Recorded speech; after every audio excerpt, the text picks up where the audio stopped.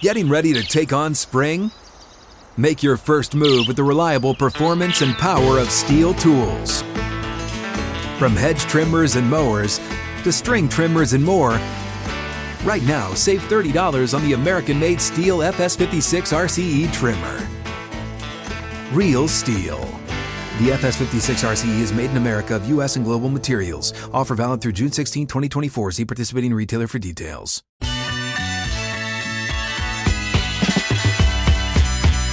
Out of the gates and ready to go. Hot Mic with Hutton and Withrow underway on this Thursday edition. Live from 6th and Peabody with Yeehaw Beer and Old Smoky Moonshine. Glad you're with us here across the network. That can include the live stream or listening live right here on this great radio partner. Jam-packed show today. Plenty of headlines to hit. Jason McCourty, 13-year NFL vet, now co-host of Good Morning Football on NFL Network. J-Mac joins us coming up in about 20 minutes. Always a great conversation there. He was an NFLPA rep during his time in the NFL, and we'll ask him about the running back situation, about the NFL's gambling policy and the confusion, or is there, amongst players, that and more straight ahead. Josh Pate State of Late Kick with Josh Pate. You can find him everywhere on social, and you can find him covering all of the top college football news. He will be with us in 2 hours. Plus, Ben Maller, Fox Sports Radio host as well. Special guest host today with Chad Withrow out, a very well-deserved day off. Never a day off for Michael McHenry, the Fort, who joins us. A rare day off for your broadcasting duties, Michael, but I'm glad that you're sitting in and the Blue Raiders are representing here. They are representing, and I was always told there are no days off. There's benching, and that's it. You're just not able to play today. So Chad, he's having his girls' picnic, a little cheese, little wine, good times. We're going to miss him, but yes, it's Blue Raider Day. I'm excited about this, man. Michael and I went to college together, and this is the first time we've done the full show. This is going to be a blast. We have your World Series preview, your prediction. I'm going to add mine as well. You've got winners and losers from the trade deadline and much more. But let's hit the top headlines of the day, and it starts in college football for our Scorched Earth headlines on Hot Mic with Hutton and Withrow. Yet again, realignment is here, and there are plenty of areas to go where the Big 12 is expected to add 2 teams, maybe as many as 3 to even out the number. Arizona and Arizona State, they are currently expected to join the Big 12. The question would be when the invitation comes, because the sounds and the rumor mill is they want to add 3 all at once and make it the even number in the conference. Who's that third? Is it Utah? Is it someone else out of the Pac-12? Utah would mean they get the corner schools that they wanted with Arizona, Arizona State, Utah, and, of course, Colorado is there. Meanwhile, plenty of reason to be in doubt of what the ACC would look like without Florida State, because I think that would also mean Clemson would be on the move. They want more money out of their rights deal. There was talk there, and more than just threats. Trustees at the meeting yesterday for Florida at Florida State University all out saying, hey, it's not if but when we're leaving the ACC based on the TV money distribution, which they say is not enough. And on the heels of all of that news from yesterday, the Big Ten presidents have authorized Tony Petitti, the commissioner of the Big Ten, to look further into expansion, not later, but now. And that would include Oregon and Washington as the start. And as Dan Wetzel pointed out yesterday from Yahoo Sports, that could also include Cal and Stanford. This is not unheard of. I almost said this is craziness, but it's not, because we've been through this the last couple of years, Michael. But here we are, and the looks of it, the Pac-12 is certainly going under as we know it. The Big 12 is keeping their name in the mix for the massive college football expansion if we go to the super conferences. And the SEC sits tight while the Big Ten is looking out west. And I wonder who's knocking on the door of Florida State right now. I tell you right now, it feels like Jerry Maguire. Just show me the money. That's all these teams are looking for. They're looking to get a competitive edge. And the reality of it is, can you compete with Tennessee, Alabama, these teams that are getting so much money funneled into them from donors and NIL deals? I don't think so. They haven't been competing over the last couple of years. If we're talking about Clemson, maybe moving out of the ACC, you're talking about a team that could walk in the SEC and maybe be a top 5 team. But I don't know about Florida State. I don't know about Miami. And you kind of look at these super PACs and see what are they going to do? What are all the teams that are maybe below them, those mid majors? What are they going to do? Maybe you see some of these conferences pick some of them up, but I don't know if I like this huge Big Ten. They're talking about 20 teams. I mean, think about it, pulling so many different teams and the competitive nature of that, because you're bringing in a bunch of different teams basically for the top sports and football and basketball. Some of these teams are not going to be able to compete. So you have this huge conference, but only about 10 to 12 teams out of 20 are going to be able to compete. So I hope they figure this out, have a nice balance. I know everyone's chasing money, but at the end of the day, the donor and the NIL deals are going to lead the way when it comes to who's going to win, who's going to lose, because they're going to get the best players, they're going to get those 5-star recruits. Because I just watched just the other day a player walk into a G-Wagon. I mean, it's just a different world right now. Everything that used to be behind the scenes and secret and completely illegal is right out front. So it's a different world. Not just a player and stepping into it and driving a G-Wagon with name, image, likeness. It's the quarterback at South Carolina. It's not the quarterback at Alabama. That's the landscape we're in right now. Florida State saying, by the way, their board of trust, they want out of this TV agreement with the ACC within the next 12 months. And this is after, in the spring, they approved different television revenue distribution, but it doesn't seem like it's made Florida State happy. I'm assuming the same would go for Clemson. Do you view this realignment as the death of what makes college football, or do you view it as the inevitable and it's still going to bring the same pageantry, the rivalry, and everything that we knew it was? It still is? Which side would you be on in that?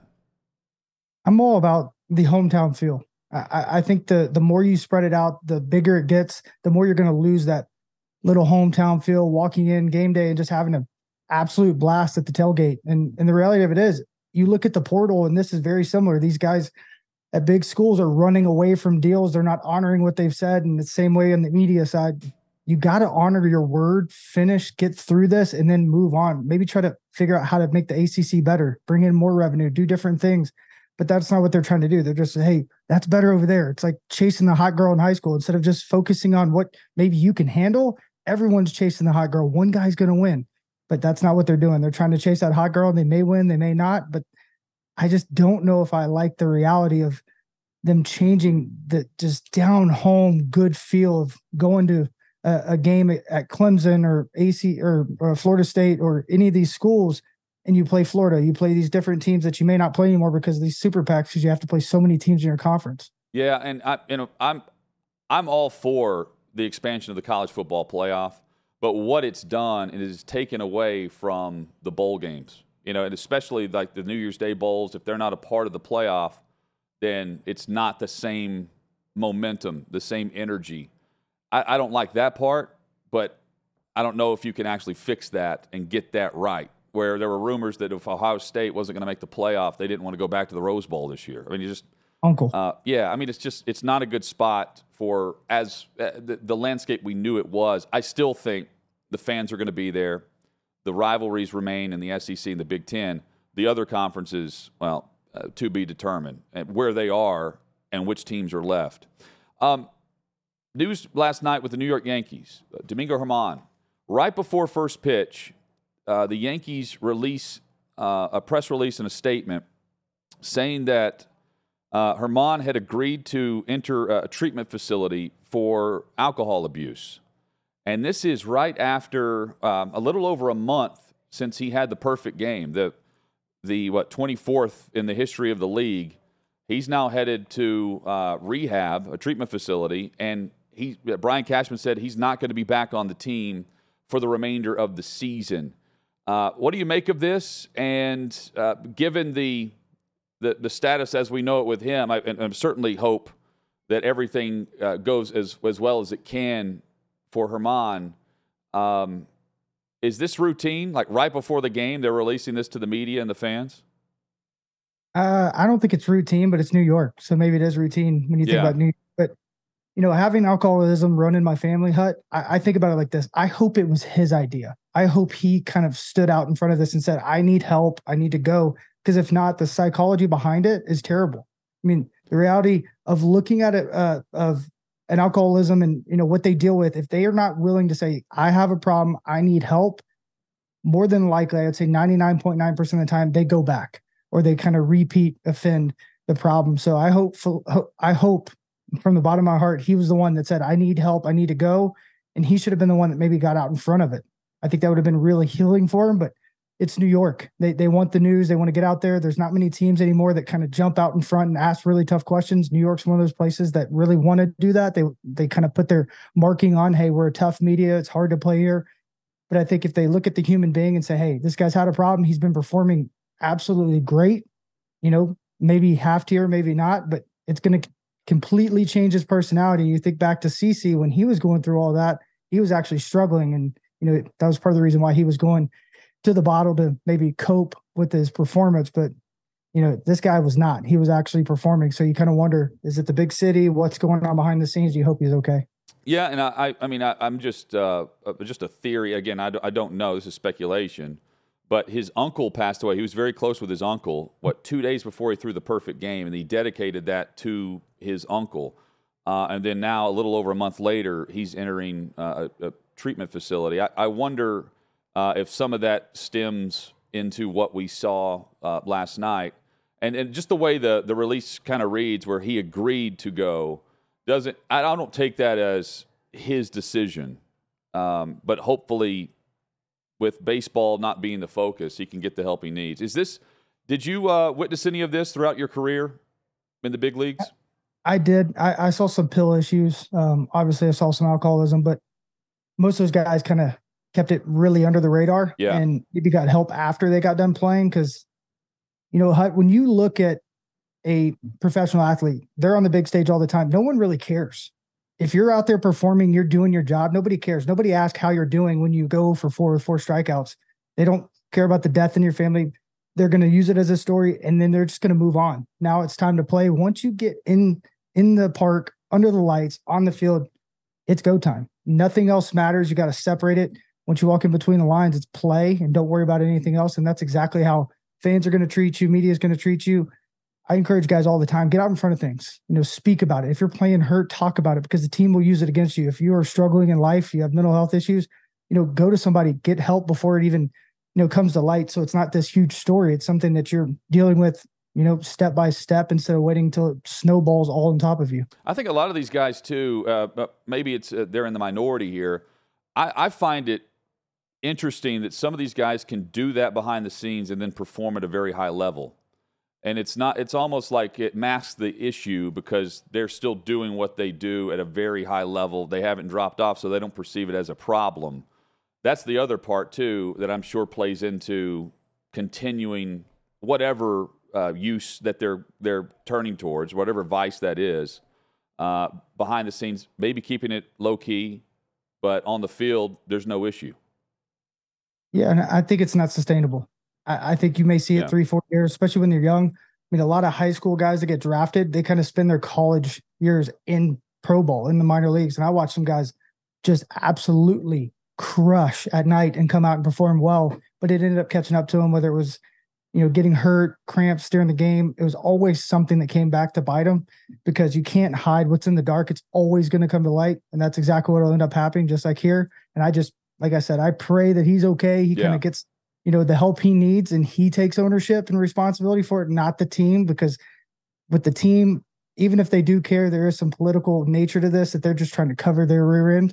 We saw what happened in Anaheim just a couple of years ago. Someone overdosed, and that's the reality you got to look at. We got to cover our bases. We got to do this instead of just worrying about the human being.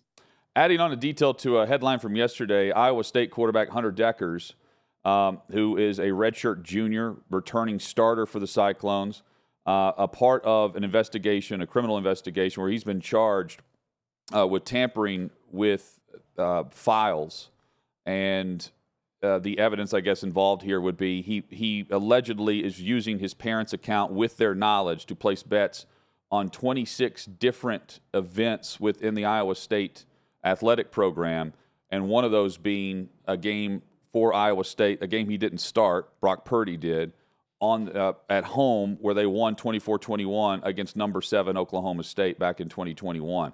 Now there's video that has surfaced of him at a bar, and no audio with this because of the language involved.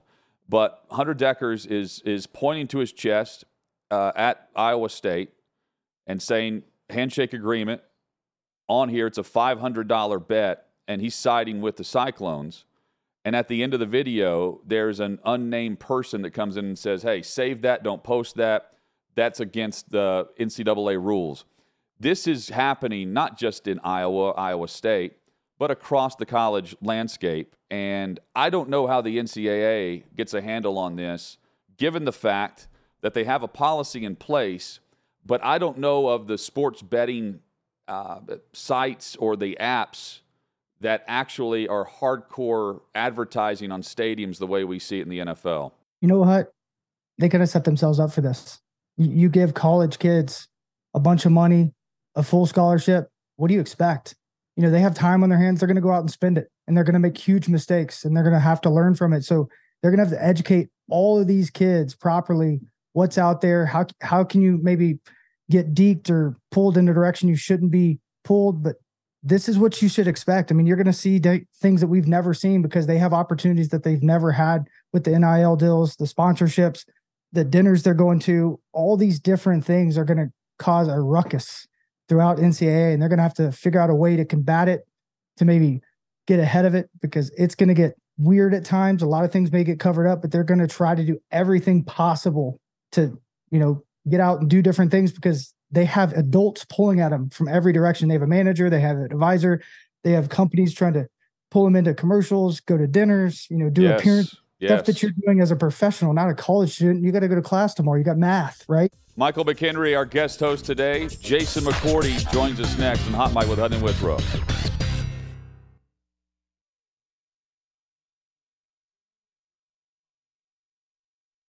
When you need mealtime inspiration, it's worth shopping Kroger, where you'll find over 30,000 mouth-watering choices that excite your inner foodie. And no matter what tasty choice you make, you'll enjoy our everyday low prices, plus extra ways to save, like digital coupons worth over $600 each week. You can also save up to $1 off per gallon at the pump with fuel points. More savings and more inspiring flavors make shopping Kroger worth it every time. Kroger, fresh for everyone. Fuel restrictions apply.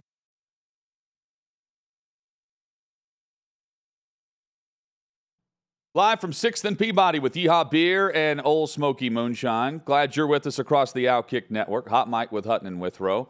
Michael McHenry will rejoin us coming up in about 20 minutes. We'll get his winners and losers of the Major League Baseball trade deadline. Maybe a surprise or two in there. Maybe a surprise about who vetoed the trade. More on that coming up. We were just discussing gambling and sports wagering in college football we're seeing across the state of Iowa right now. That's certainly one of the top off-season discussions in the NFL, and a discussion that I had briefly on the sideline this weekend at training camp here in Nashville with former Tennessee Titan and a Super Bowl champion. Let me throw that in there too, with the New England Patriots. 13-year veteran, now the co-host of Good Morning Football on NFL Network. Say hello to Jason McCourty. J-Mac, what's up, man? It's great to see you. What's happening? How you doing? I am wonderful. What's the training camp tour? Were you just here in Nashville, or are you making the rounds? I'm going to be at Miami this weekend at the Dolphins training camp, but that's more just a personal visit there. I won't be on TV or anything. So going out there to visit, going to more heat, I guess you can say. Yeah. And you've got some former Rutgers players. Eli Apple's there now. Yes. So I want to hit on that coming up. Let me dive in to the we'll get to the gambling in a moment, but the running back discussion across the NFL, guys are unhappy at the very top with the drop off from any other position, which would be $18 million on the tag. Running backs at 10. The only position that's paid less on the tag is kicker and punter. What do you make, as you're a former NFL PA rep in the locker room, what do you make of the conversation the disgust with where they are on the pay scale, and then the overall reaction, which, I mean, they don't have much control on that based on the collective bargaining agreement.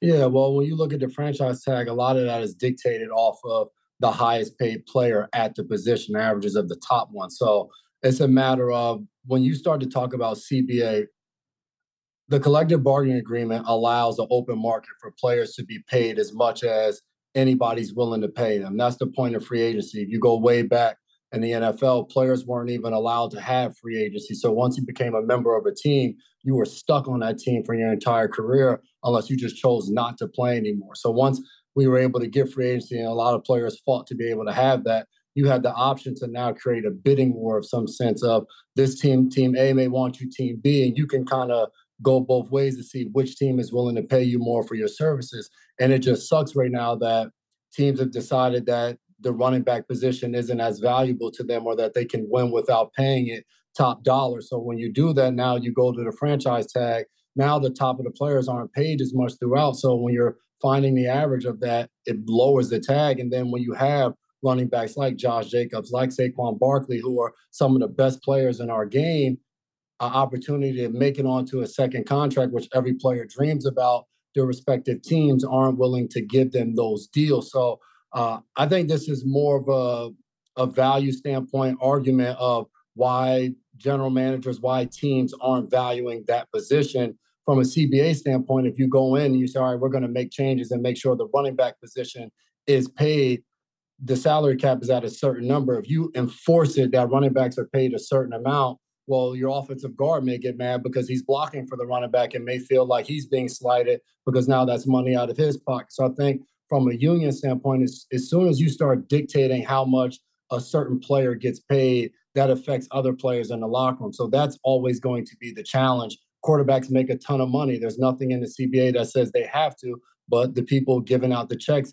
have decided that that position is extremely valuable and they need the one they want to run it. So get your perspective on this. So I maintain the quarterback group, the top tier group of quarterbacks in the league are really the ones that could affect change in this. I was on Lamar Jackson's side. You know, he's wanting Deshaun Watson's contract. And I felt like just nationally, it was like, oh, yeah, whatever. The owners aren't going to do that. He's going to end up signing for this amount. Well, if you had the group of quarterbacks that are eligible for extensions right now, along with the future Hall of Famers that are in the league, band together, they would actually command that based on the fact that the league protects that position, especially the top guys. Why don't we see more of that? I understand you've got a chance to get yours and the player gets theirs individually, but if you really want to affect the bottom dollar of what any position would be complaining about, the top guys have to do it on their behalf, don't they? Easier said than done. I was saying the same thing. To your point, you had Justin Herbert, you had Joe Burrow, you had Lamar Jackson, Jalen Hurts, you had all of these guys at one given time now we're going to be eligible for these deals. And you say, hey, just come together and say we're not signing unless we get to $230 million fully guaranteed. But on the other end, it's easy for me to say, as I'm 13 years, I've played, I've retired, I've made my money, to tell somebody else what to do with their career. I didn't have $262 million worth of a contract money in front of me to say, oh, no, you know what, I'll pass on that to band together and do X, Y, and Z. And then on the other hand, you look at a Patrick Mahomes contract, which is further out, which allows them to add more talent, what Tom Brady did for years. The quarterbacks have a lot of different variables that they have to decide. The exact scenario that you just brought up sounds like a great idea, but it's up to each and every individual to make that decision for themselves. So any quarterback, your time's up to sign a new deal. Yes, you can wait and say, hey, I want a fully guaranteed deal, or you can do it your own way. I think that's the beauty of our league. You all negotiate the contract that you want. The only person that has to be happy and pleased with your contract is you. You're the only one playing on it, regardless of what anybody says. We've watched players negotiate their own contracts, and us in the media rip the contract apart and say it's a terrible deal. And if that guy's happy when he goes home with the deal that he signs, that's all that matters.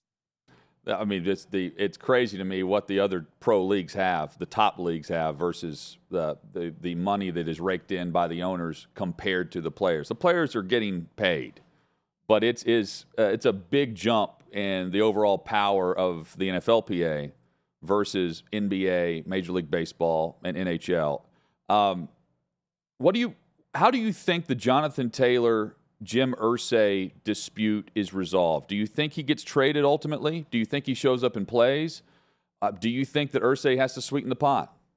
It's tough because for Jonathan Taylor, it's such a hard situation because where does his leverage lie? If they're not willing to trade him, do you just sit out an entire year? I don't really know that that's worked in the advantage of players, especially at that position. We watched Le'Veon Bell do it, sit out an entire year, and we've heard from him since then of that if he can go back, he probably would have played. I think the tough things for this, there's the contract stuff with the running back position not being paid and all this, that, and the third. I think the other side of it is the feud, is Jonathan Taylor meeting with Jim Irsay and then coming out of that saying he wants to be traded, Jim Irsay tweeting things, his agents involved. I think that's the stuff that makes it complicated for the Indianapolis Colts, because regardless of the contract situation, we watched Saquon Barkley go through it with the Giants, and eventually they were able to come to terms and compromise and get a one-year deal and get him back in there.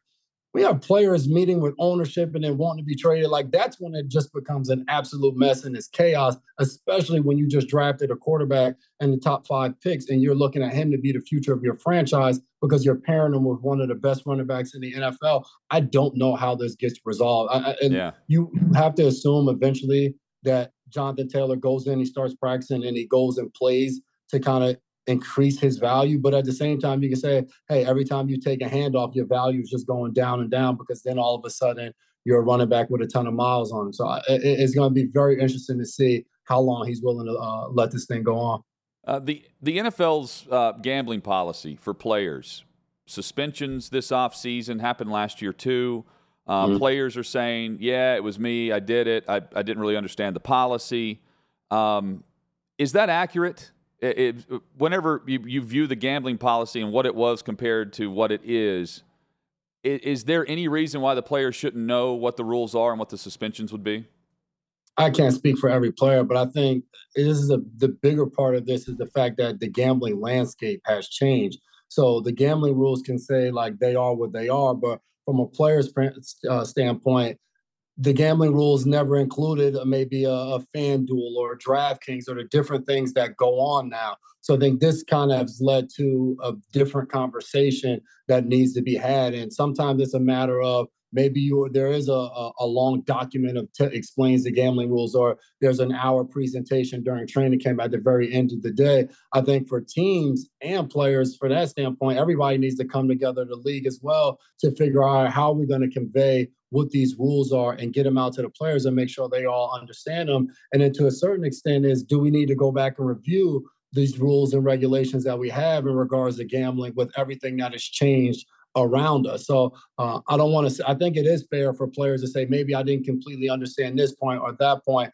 I know for me, throughout my playing career, I'm not a gambler. So I looked at the gambling rules and really didn't care. All I looked at was, well, I'm not gambling because it's not something I'm interested in. But I don't think it's fair to say, hey, well, if you're a player, just don't gamble, because that's not what the rules say. Guys are allowed to gamble under a certain extent. And I do think the more you get into the nitty gritty of it, it does have some parts where you have to fully understand it. For example, if there's let's say there's a casino in Nashville and the Tennessee Titans, there's a casino there, and I'm playing for the New England Patriots, and I'm going there to play a game on a Saturday. We get in, and I want to meet up with one of my former teammates. My former teammate that's playing in Nashville, he's allowed to go to the casino. He's at home. But me, I'm on a work trip. I can't go to the casino. So for players, you have to understand the difference in that of what you can do and what you can't do. I think it gets a little confusing because a player that has a casino in his city, he may be well aware of that. A player that doesn't, maybe you don't pay attention to it early on. So there's a lot of things going on when you first get into the NFL to try to figure out what's what. The real thing they've got to change is this 6-game suspension on a work trip if you're betting on the UFC pay-per-view on a Saturday when you arrive in Tennessee, because the app works and it's legal here in the state. Like that to me is ridiculous. I understand if you're betting on the NFL, that's one thing. Yeah. If you're betting on anything else, who cares? It's legal. That's not affecting the integrity of the game. It's all optics, and that's very punitive for what they're doing when they're not even betting on the sport that they're playing. I want to get your thoughts real quick on Eli Apple going to Miami and Miami, they went to Tyreek Hill to get his opinion on if they should bring him in. I love the rivalry between the two. I know Tyreek tweeted out like Monday's practice is going to be interesting, with an emoji. Is that what they should have done? Should they have gone to Tyreek Hill first before bringing in a corner that can help them depth-wise? The way I interpret that is, hey, Tyreek, coming off, I just want to have a conversation with you. I know you and Eli Apple have gone back and forth on social media. I just want to let you know firsthand that, hey, we're going to sign him. So you're not opening up your Twitter app or whatever the case may be, and you see that, and you're like, oh, I can't stand this guy. I just want you to know coming from me, opposed to like, hey, we're looking at these three corners. We think Eli is the best one. Are you okay with that? I don't know if Chris Greer went that far into the depth of the conversation to have Tyreek weigh in on what's the next cornerback they need. Obviously, they lost Ramsey for a while. And the type of player Tyreek Hill is, he wants to win. So it's like, hell, if Eli Apple's going to come in here and help us win, then, hey, I can whoop him in practice and we can go against each other and talk trash all day long. I just need to go out there on Sunday and perform. I think as players, that's what we all hope for. Yeah, totally fair. And that's so he's not caught off guard when he sees it on social. But he was certainly ready with that reply when he did see it, which was awesome. What did you make of, about a minute left here, what did you make of DeAndre Hopkins and the day you were able to watch him practice here in Nashville? It was awesome. I obviously had many battles with D-Hop, and it was funny. Rand Carthon, the Titans general manager, was there. His kids were there, and DeAndre gave his two sons a pair of his gloves, and they're putting them up to their hand. Obviously you have the kid, and the gloves are huge, and they're just all over the place. And I took the glove and I put it up to my hand, and you can see it's like twice the size of my hand. And it just goes to show you why this guy's able to make the catches that he makes. But it was exciting seeing him and Tannehill in that connection. I got a chance to chop it up with him a little after practice and just ask him how he liked Nashville. And he said he loved it there. He said early on he's been able to develop a relationship with Ryan Tannehill, and he's figuring out his new teammates and all of that. So it's going to be an exciting time, I think, for Titans fans, getting to see a guy, especially that terrorized you for so many years. I was a part of that, so I apologize. But having him on your side, I think will be a pretty sight to see.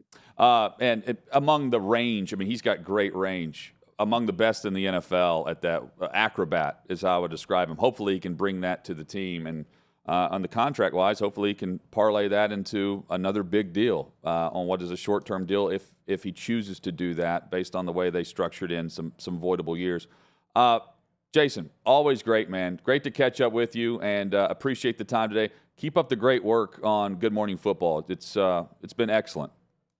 Will do. Definitely appreciate it anytime, huh? Yeah, man. Thank you. Jason McCourty, one of the best, among my favorites to ever cover in the locker room. Legit guy. Same for Devin, his twin brother. And be sure to catch him on NFL Network. Does a tremendous job breaking down the NFL. We've got Michael McHenry returning with us next, and he'll be breaking down the winners and losers of the trade deadline. Maybe a surprise or two across Major League Baseball. That's next. Hot Mic with Hutton and Withrow rolls on across the Outkick Network.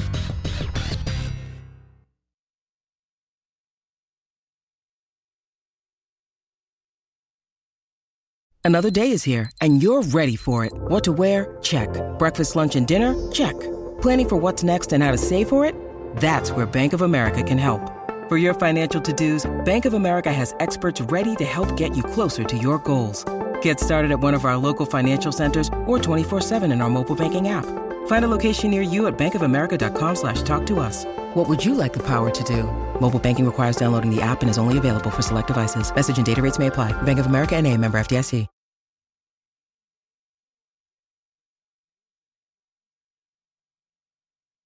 All right, thanks to Jason McCourty for joining us. Great perspective there from the 13-year NFL vet, now host of Good Morning Football. Coming up, Josh Pate joins us in about an hour and 20 minutes from right now, plus Ben Maller, host on Fox Sports Radio. Hot Mic with Hutton and Withrow rolls on with guest host today, Michael McHenry, former Major League Baseball catcher, now analyst, and does a lot of analytical analysis for Major League Baseball and the Pirates. Does a great job. We've got a memory of, one you would like to forget, Michael, of a terrible blown call coming up later.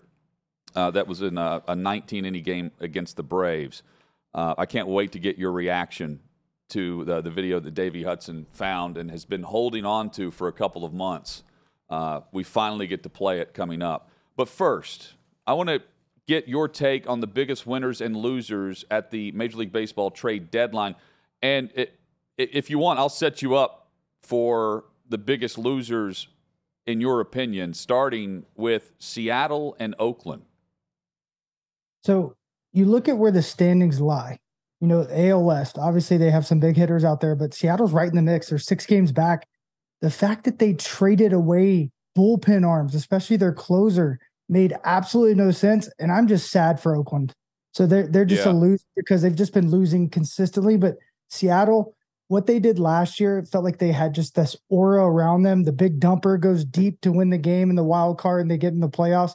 I don't think you can throw away that magic. They just had the All-Star game, and then they don't go out and just get nasty in the trade deadline. They needed some help. They didn't go get it. I just didn't understand it, especially with the big splash in that division. Well, it's kind of like they were putting on, this fake persona during the All-Star weekend, that the buzz about Ohtani potentially being traded there, for instance.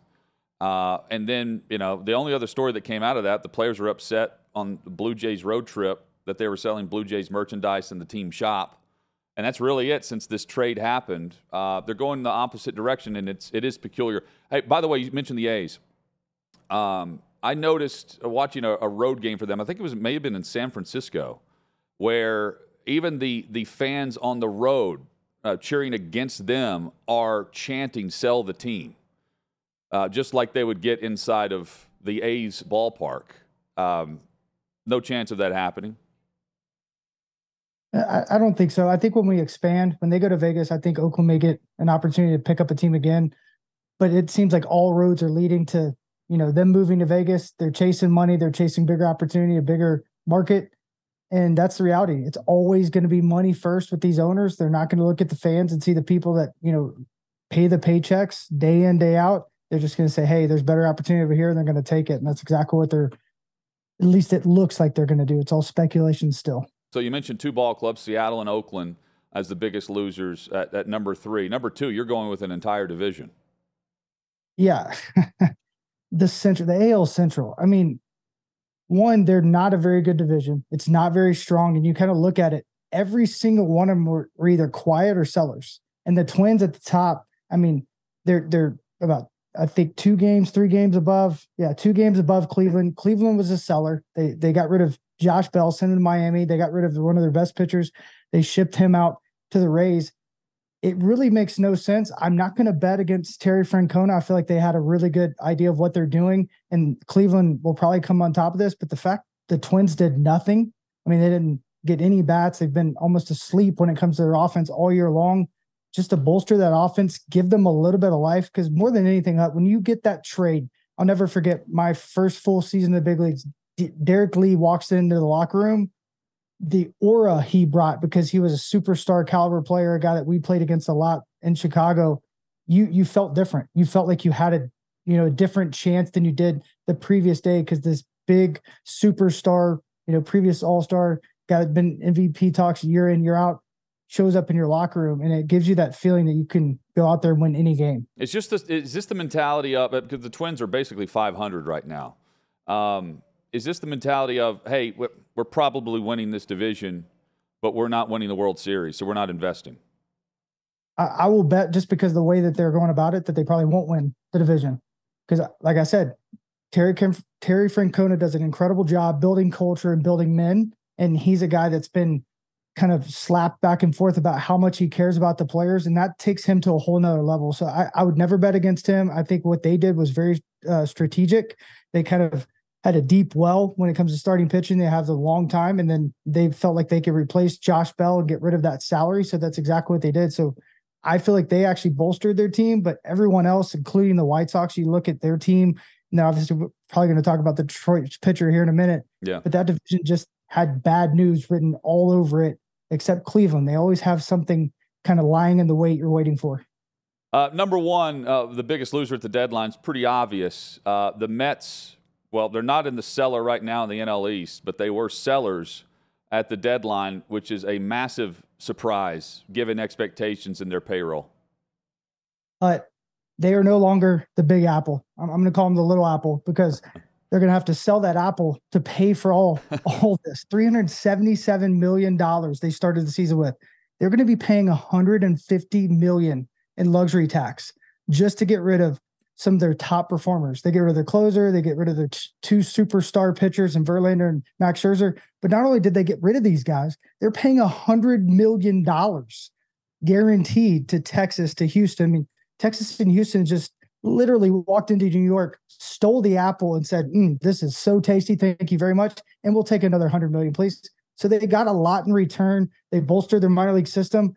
But I mean, if you're a New York fan, all the speculation of how good they were going to be, getting Max Scherzer, getting, Verlander, David Robertson, you just thought, hey, this is our year. This is our chance. It just proves that you cannot buy a championship. And no matter what, it always matters how the clubhouse is. I think all the drama, all the things that were going on throughout the year, I just don't think it's been good for New York. I think Cohen's going to learn from it, grow.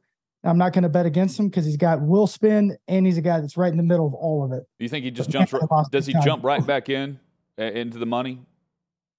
I don't think so. I think he's already going to be paying a lot of money. I mean, you talk about $150 million in taxes in that luxury tax, and then he's paying the 35 and 35, I believe it is, for Verlander and Scherzer over the next 2 years.